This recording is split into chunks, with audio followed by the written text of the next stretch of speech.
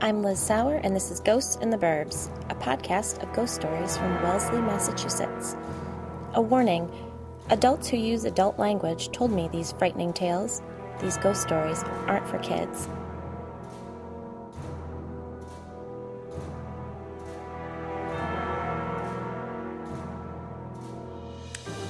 Hello, everyone. I hope you enjoyed our trip to Nantucket. I'll be sure to let you know when the link is live for our next haunted trip out of the swells. A trillion thanks for your kind words and support, and a special thank you to those of you who've rated, reviewed, and subscribed. Now that things have calmed down on the home front, I'm able to focus on other people's stories again. But before we get to that, some news. GhostsInTheBurbs.com is live. There you'll find links to the blog, podcast, and my Twitter, Facebook, and Instagram feeds. You can also link to Ghosts in the Burbs' Patreon page, where you may support the podcast, and the first 5 people to donate $5 or more a month will have their names used as aliases for one of Wellesley's haunted residents in an upcoming story. Believe it or not, publishing this podcast costs some money, and if there's any way you'd like to leave me a tip or contribute, that would be greatly appreciated. Oh, and a couple weeks ago, after an extra glass of Chardonnay, I created Ghosts in the Burbs t-shirts, mugs, and stuff. You'll find the link to that nonsense on GhostsInTheBurbs.com too. If that isn't of interest, I've also included a link to the donation page at Planned Parenthood, because women's rights are human rights, for fuck's sake. Now, at this, the dawn of 2017, take a moment to be frightened, if you aren't already. But better yet, frighten someone else. Share the scare and mention the podcast to a friend. You never know who might be into this stuff. In fact, the nurse injecting Botox into my forehead last week asked what I did for a living. I told her that I'm home with the kids, but that I collect ghost stories too. The pretty, ageless blonde woman told me that her favorite movie of all time is Texas Chainsaw Massacre. I tried my best not to leap out of the chair. You never know what freaky shit people are into. And now, we're on to ghost story number 17. The Family Curse, a Christmas story.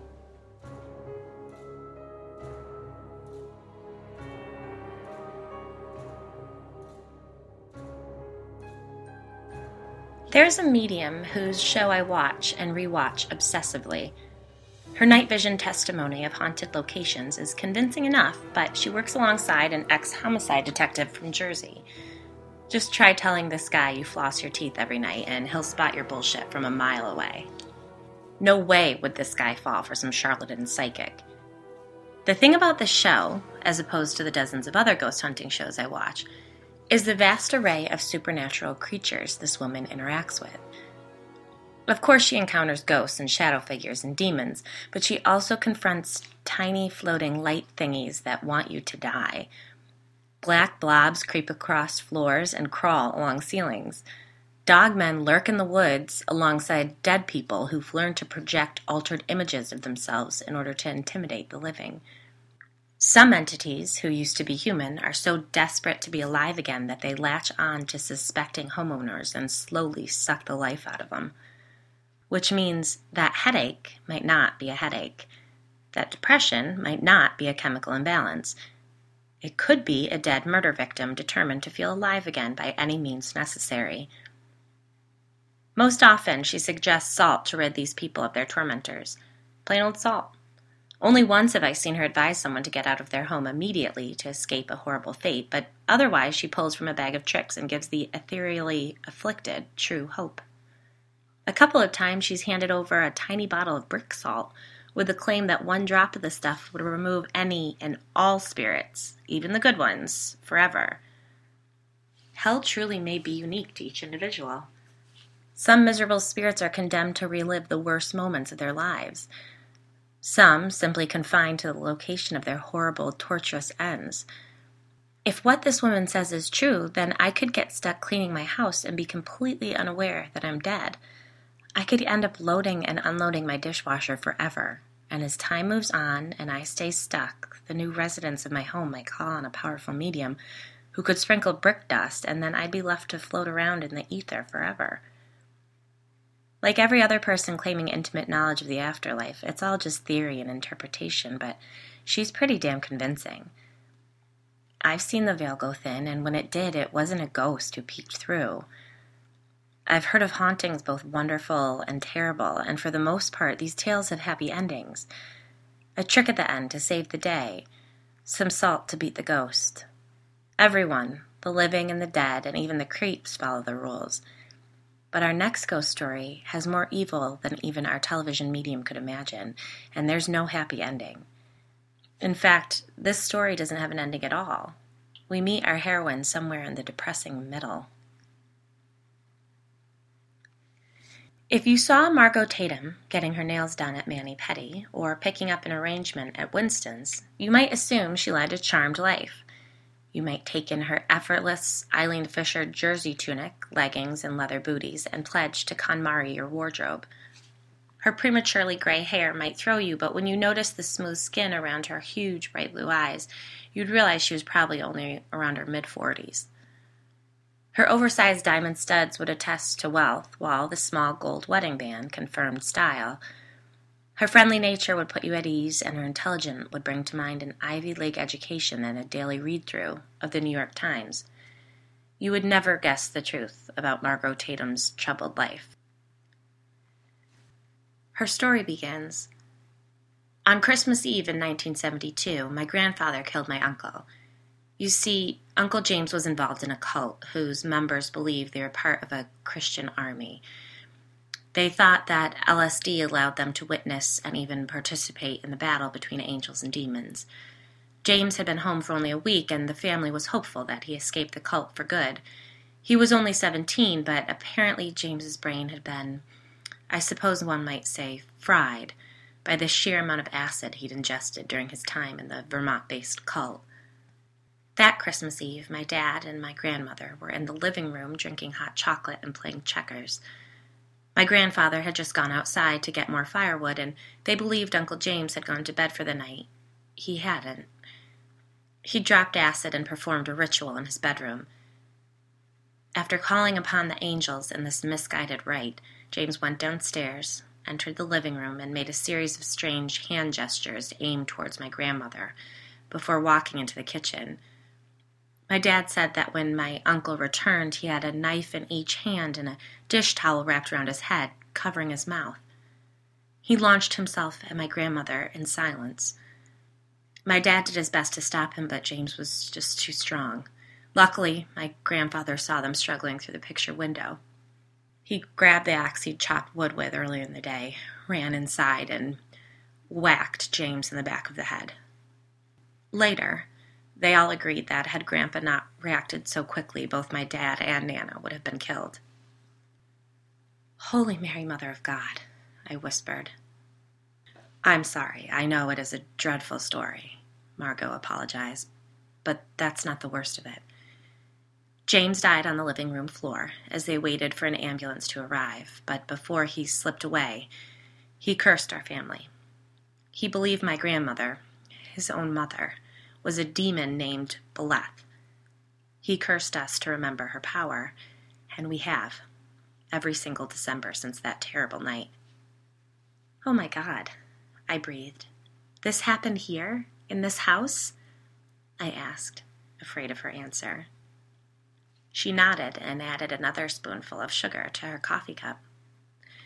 I knew Margot from the handful of times she'd volunteered at the food pantry. The week prior, she'd overheard my conversation with another volunteer and suggested that I come to her house for a grim story of the occult.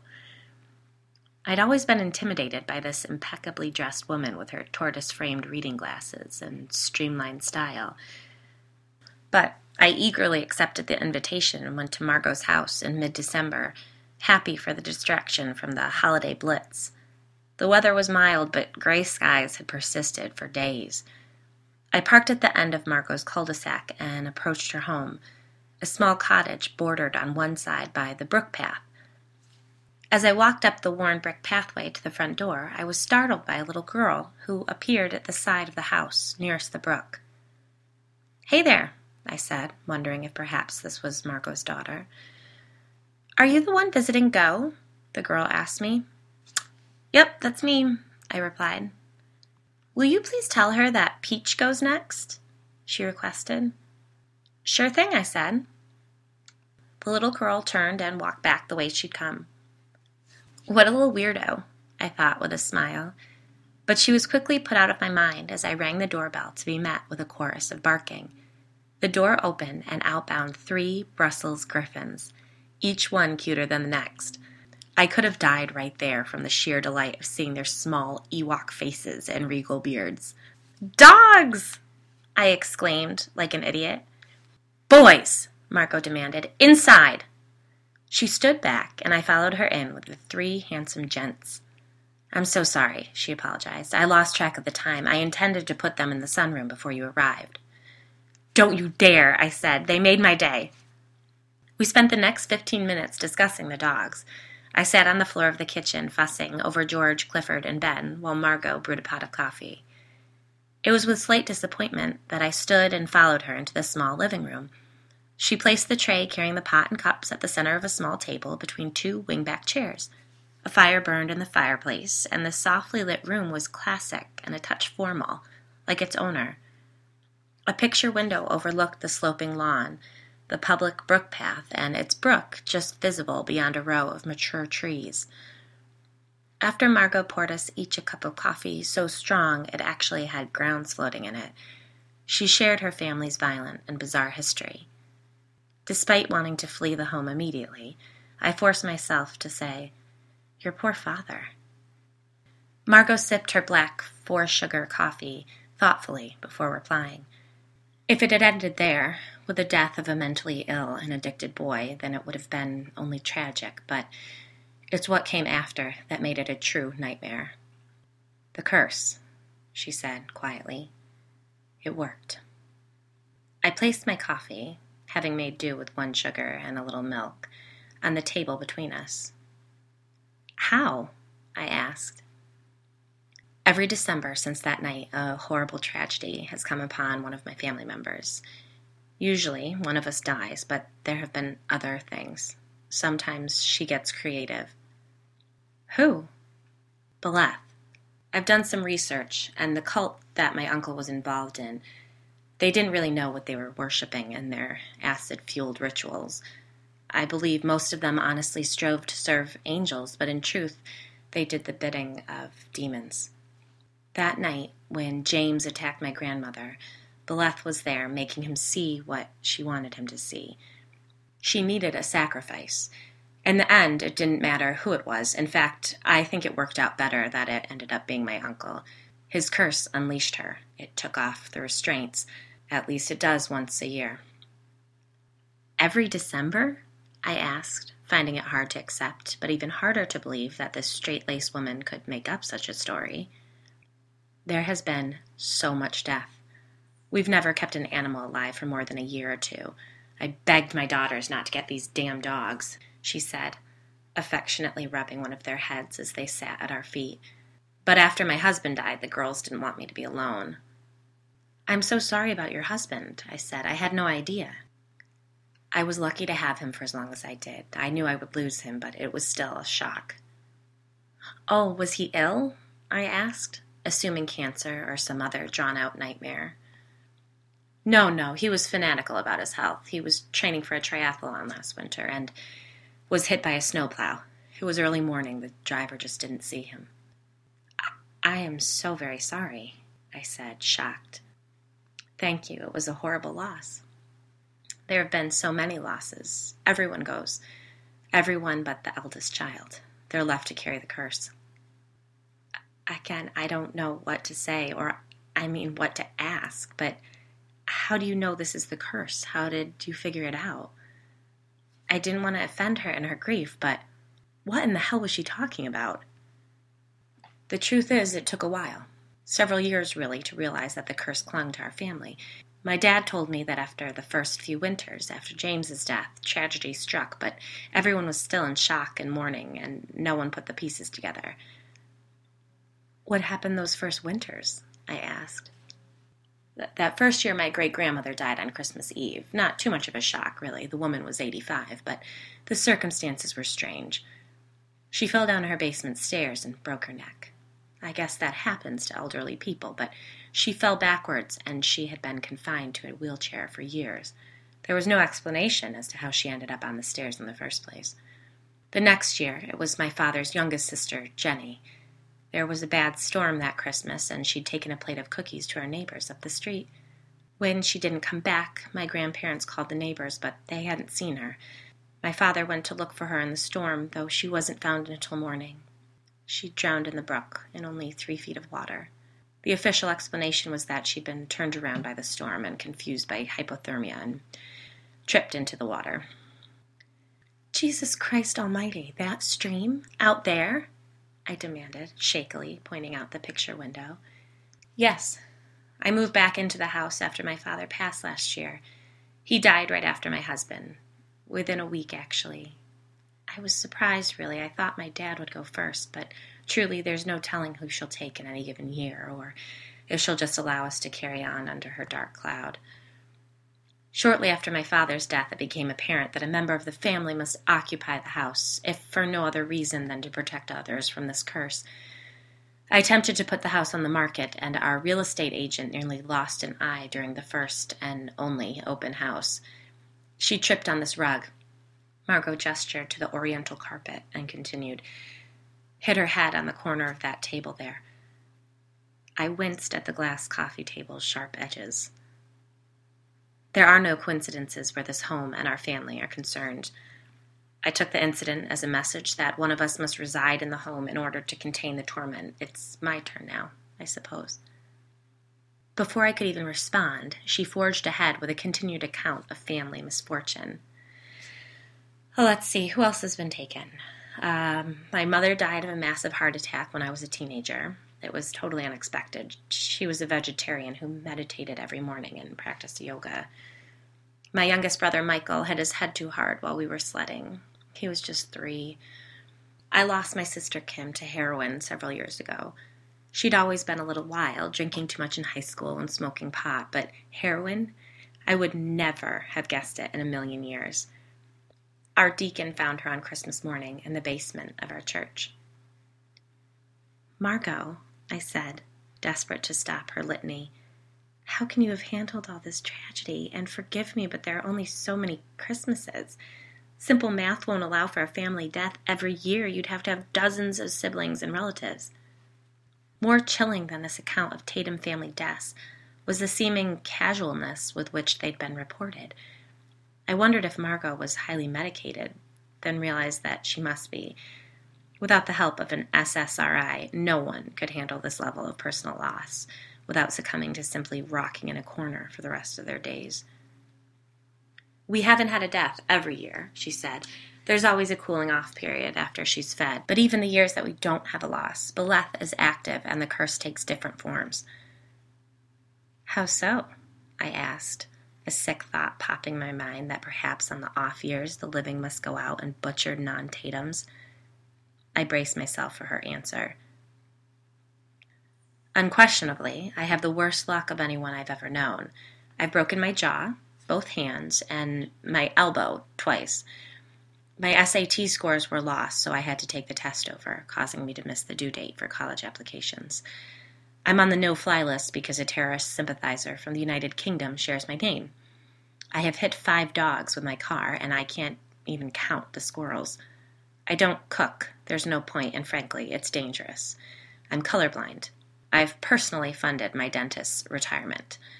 I just got diagnosed with fibromyalgia, whatever the hell that is. When I had the twins, the doctor's hand slipped and I held up my hand, unwilling to hear the rest of that sentence. I asked, "Have you done anything to counteract this curse?" Margot sat back in her chair, obviously irritated by my interruption. The house is blessed monthly, an exorcism performed each year in November, though these things anger the demon. My father did them, and I feel an obligation to continue the traditions. The most disturbing element in this whole ordeal is not the curse. Yes, it is strong, and it has wreaked outright havoc within my family, but it's not the worst of the problem. The ritual that my Uncle James performed in his bedroom on that Christmas Eve, it took my father years to understand it. He traveled across the country to speak with James' fellow cult members and some of the families left behind. What my uncle did was beyond a simple generational curse. The ritual he performed before attacking my grandmother breached the divide between this world and the afterlife. It ruptured something that cannot be resealed. It goes without saying that the cult he was involved in was not truly in the business of Christian warfare or battling demons. Cursing families was not the ultimate goal. The sacrifices of cursed family members feed the pit every year, not just when a life is claimed. The tear in the abyss is powered by all sorts of darkness and depravity. Illness and injury, car accidents, quick and deep burns on the stove, slips of the knife while cutting carrots, windows smashing on fingers, political arguments that tear families apart, a dirty look given at just the right moment when a person is at their weakest, hate speech overheard and internalized by a child. They, Beleth and her comrades, desire more disease, more torment, more hate, more fear, not to mention the entities. Oh, shit, I sighed, feeling my neck to be sure the trusty old blessed medallion was where it should be. I'm sorry, I thought you assumed this was of the paranormal vein, she said quickly. Oh, I did, I replied, nodding my head. I just thought we were already well into that. Well, we are, but there's one more piece of this puzzle. If they are allowed to, they have the ability to take us over completely. As in possession? I asked. More like acute influence. They can put thoughts into one's mind and confuse up from down, right from wrong. Take my sister. She was a brilliant social worker. She did more good in her life than anyone I've ever come across, and yet she died of a heroin overdose in the basement of our childhood church. She helped people with drug addiction. She wasn't a drug addict herself. Our biggest fears, our greatest weaknesses, the good that we do, it's all fodder for these beings. There's a touch of dark humor, or maybe it's irony, in the destruction they influence. How do you know these entities exist? Couldn't it just be the demons themselves? I asked, reaching down to pick up one of the dogs, weak protection against this woman's sickening autobiography. The demons seek blood and sacrifice, but for that they need, the word negativity doesn't suit really, but that's what it is.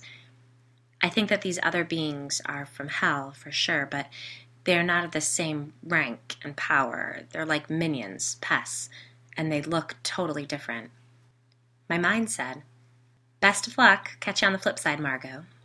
But my mouth asked, you've seen all of these things? I have, yes. The demons, only in dreams, and they look like you and me, only not. They are beautiful and charming and wicked. I don't know how else to describe them, but I hate seeing Calvin Klein ads. The models are a close comparison. As for the other beings, they exist in the basement. I hear them. I have seen them. Sometimes they are like lights flickering out of the corner of your eye.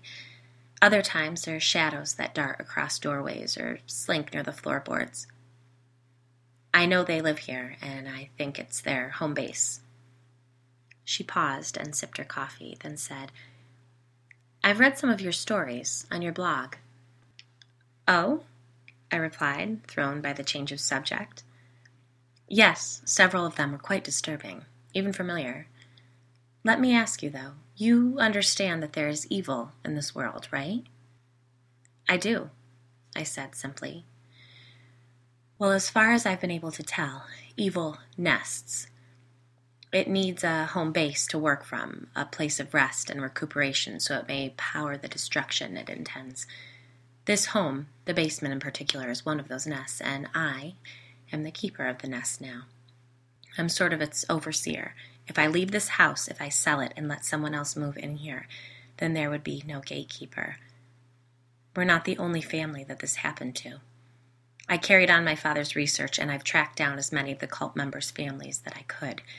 I believe that there was a pact within the cult because they all returned to their homes that Christmas in 1972. Before returning home, the cult members meditated for a full 7 days on a steady intake of LSD, and they all received the same message and the same instructions. Go home and kill the demon in your house. But first, carry out a ritual to open the home to angels. But there weren't any angels, I guessed. That's right, there were no angels, but there were many demons.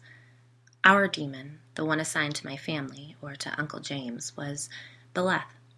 There are homes like mine all over the country. The cult, its goal, were these nests. The curses unleashed power that provides the constant sacrifice necessary to feed the nests. I visited some of these families and some homes that were quite active. The evil entities actually managed to take hold of family members, and violence was carried out on strangers. In other words, sacrifices are made outside of the immediate family, saving the members of the cursed family. For a time, anyway. I almost fell into that trap myself. When I was 18, I vandalized my principal's car. I actually spray painted the interior in pink and purple stripes. It was a small car, a sedan. I've never been good at recognizing car brands or makes, models. Margot shrugged her shoulders. I even slashed the tires. Well, I suppose I popped them. Slashed sounds so dramatic. I just stuck knives into each wheel. I haven't the faintest idea what came over me. I had no problem with the man. I'd hardly ever interacted with him. The destruction was utterly unlike anything I'd ever imagined, let alone done. But then nothing bad happened to anyone in my family that Christmas, and I put two and two together. For a short time, I thought I'd found the key to breaking the curse. A little mean trick was all it would take. The thing I didn't know was that my principal was gay and closeted.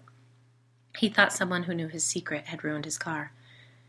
He must have thought they intended to out him as well, so he killed himself that New Year's Eve. I should really say that I did that. I killed him. You didn't know, I breathed. I knew I was doing evil to someone else, and I was thrilled that I caught a break from my family because of it. My actions led to his death, but we were given a reprieve for a full year. What frightened me the most was that it felt good. The worst part of it all is that letting go and giving in to the pull to enter into the darkness feels like gently falling, floating even. When I was spray painting that car, I was joyful. When I found out that he killed himself, I had to leave the room because I got the giggles. Aside from the crackle of the fire, the room was silent. The dog on my lap was warm and cozy, though I was chilled to my very core. Margot shrugged her shoulders again. Thankfully, something inside me knew it was wrong, and that it hadn't completely been me who caused the damage. I've had the opportunity and urge many times since to be, she paused, looking at the fire, destructive. But I've held myself back. Good works can suppress those urges. I thought of the food pantry and wondered of her other acts of service, but what really intrigued me were the evil urges she'd had and managed to suppress. I was about to ask what those urges were when she leaned forward, urgent and insistent. Heaven help us, it's looming on the horizon. I can feel things stirring up. They have been for months now. This past year has been particularly active, and I've seen things that I hadn't come into contact with before. The energy is, I don't know, you can't call their energy high because it simply isn't. It's low, very low, but it has, I suppose, magnified, very negative, and there are different things around now. The light flickers and the shadows are here, but my dreams are filled with horrible creatures and insects. Huge insects that are imaginary, but are as real as spiders or beetles. And she paused, looking at me with sad eyes. What? I asked. What is it? They seem to be waiting at the gate, waiting just beyond the fold. They are coming. The darker ones, and the angrier and more contentious the world becomes, it makes it possible for these depraved beings to slip through. All I know about is this one cult, this one battalion of demons, and their appointment, but there must be more. My time is short. I can feel it, and I'm doing everything I can to weaken the nest in this home. I try to do good, to spread love, but I am only one person, and my life has been so dark. And now the world seems to be darkening more rapidly than ever before. I nodded my head and became aware of a hum beneath my feet, like that of a large machine steadying its work. I can show you if you like. It's not that you can really see anything down there, but you'll be able to feel it, the energy. Oh, fuck no, I said. I'm sorry. I mean, no thank you. I just got evil out of my own home. I'm not messing around with it anymore. That's right. You're tapping in those silly little creatures, she said, almost dismissively. Are you sure you want to keep doing these interviews? Let me tell you, once it has a hold of you, it doesn't let go. That tapping may be gone and those beings are out of your house now, but once you look, it looks back and it never looks away. I have no choice. I can't escape it. There must be something that can be done to protect you, I argued. I'm telling you that I've pursued the usual avenues. I'm doing the best I can. But I'm my father's only living child. Now that Bruce is gone, it's just me and the girls. I don't know if I told you, I have twin girls, Olivia and Chloe. They're in their gap year now, abroad in Africa, building a well in a small village. When I die, they will be alone. I don't know if both of them will make it. Only one of them needs to survive to carry this on. Olivia is the eldest sibling by 7 minutes. My dad was the oldest sibling. I am the oldest. It would fit the pattern that she will be the last one standing. It was wrong of me to have children, I know that. I knew it at the time, but there was a pull there and I'm certain it was Beleth. I don't really have complete control over my life. I just don't, but I can control the things they are exposed to. They've been in church school since before they could walk. They went to Catholic school all the way through. They were never allowed out of my sight. They've done more good in their 18 years than most people have in a lifetime. I'm so sorry, I said. You were dealt a terrible hand. I can't even imagine it. Margot gave a short laugh. Yes, well, we're all fighting a terrible battle, aren't we? I trust that you won't share any of this with the women at the pantry. Of course not, but the blog. Oh yes, please do transcribe our talk onto your blog. People need to know the truth. Your enemy, the devil, prowls around like a roaring lion, looking for someone to devour. Evil's here, and it's closing the gap, lulling us into complacency. We mustn't be deceived. I placed the dog on the ground and stood. Thank you, Margot. Again, I am so sorry for all of your loss and for this burden. Margot smiled and placed a hand on my shoulder. I fought not to pull away. You're a reporter, Liz. Be sure to pray. You'll witness plenty that is far more frightening than my tale, and I wish you the best. I followed my hostess to her front door, the dogs at our feet. Oh, I'm sorry, I totally forgot to tell you. The little girl playing in the yard before I came in, I don't know if she was playing some sort of a game or something, but she said, Peach goes next. What did you say? Margot demanded. She asked me if I was going to visit Go and to tell her that Peach goes next, I explained. I just assumed she meant you and it was a nickname. It is a nickname, she replied. Sorry I didn't tell you before. I got distracted by the dogs. Margot grabbed me by the arm so that I couldn't walk out the door. What did the girl look like? She demanded.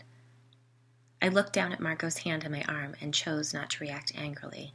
The poor woman had been through enough.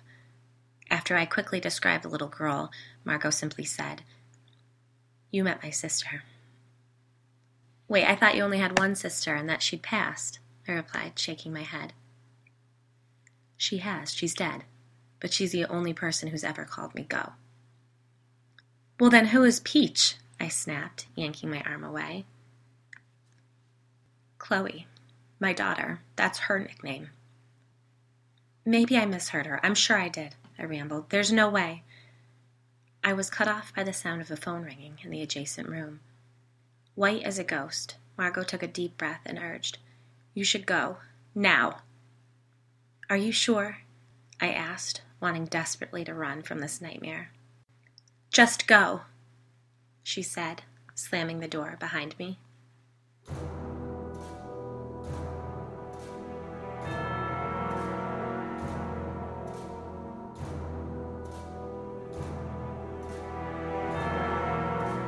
This has been Ghosts in the Burbs.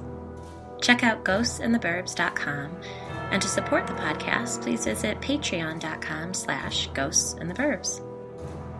Good night, sleep tight, and don't forget your nightlight.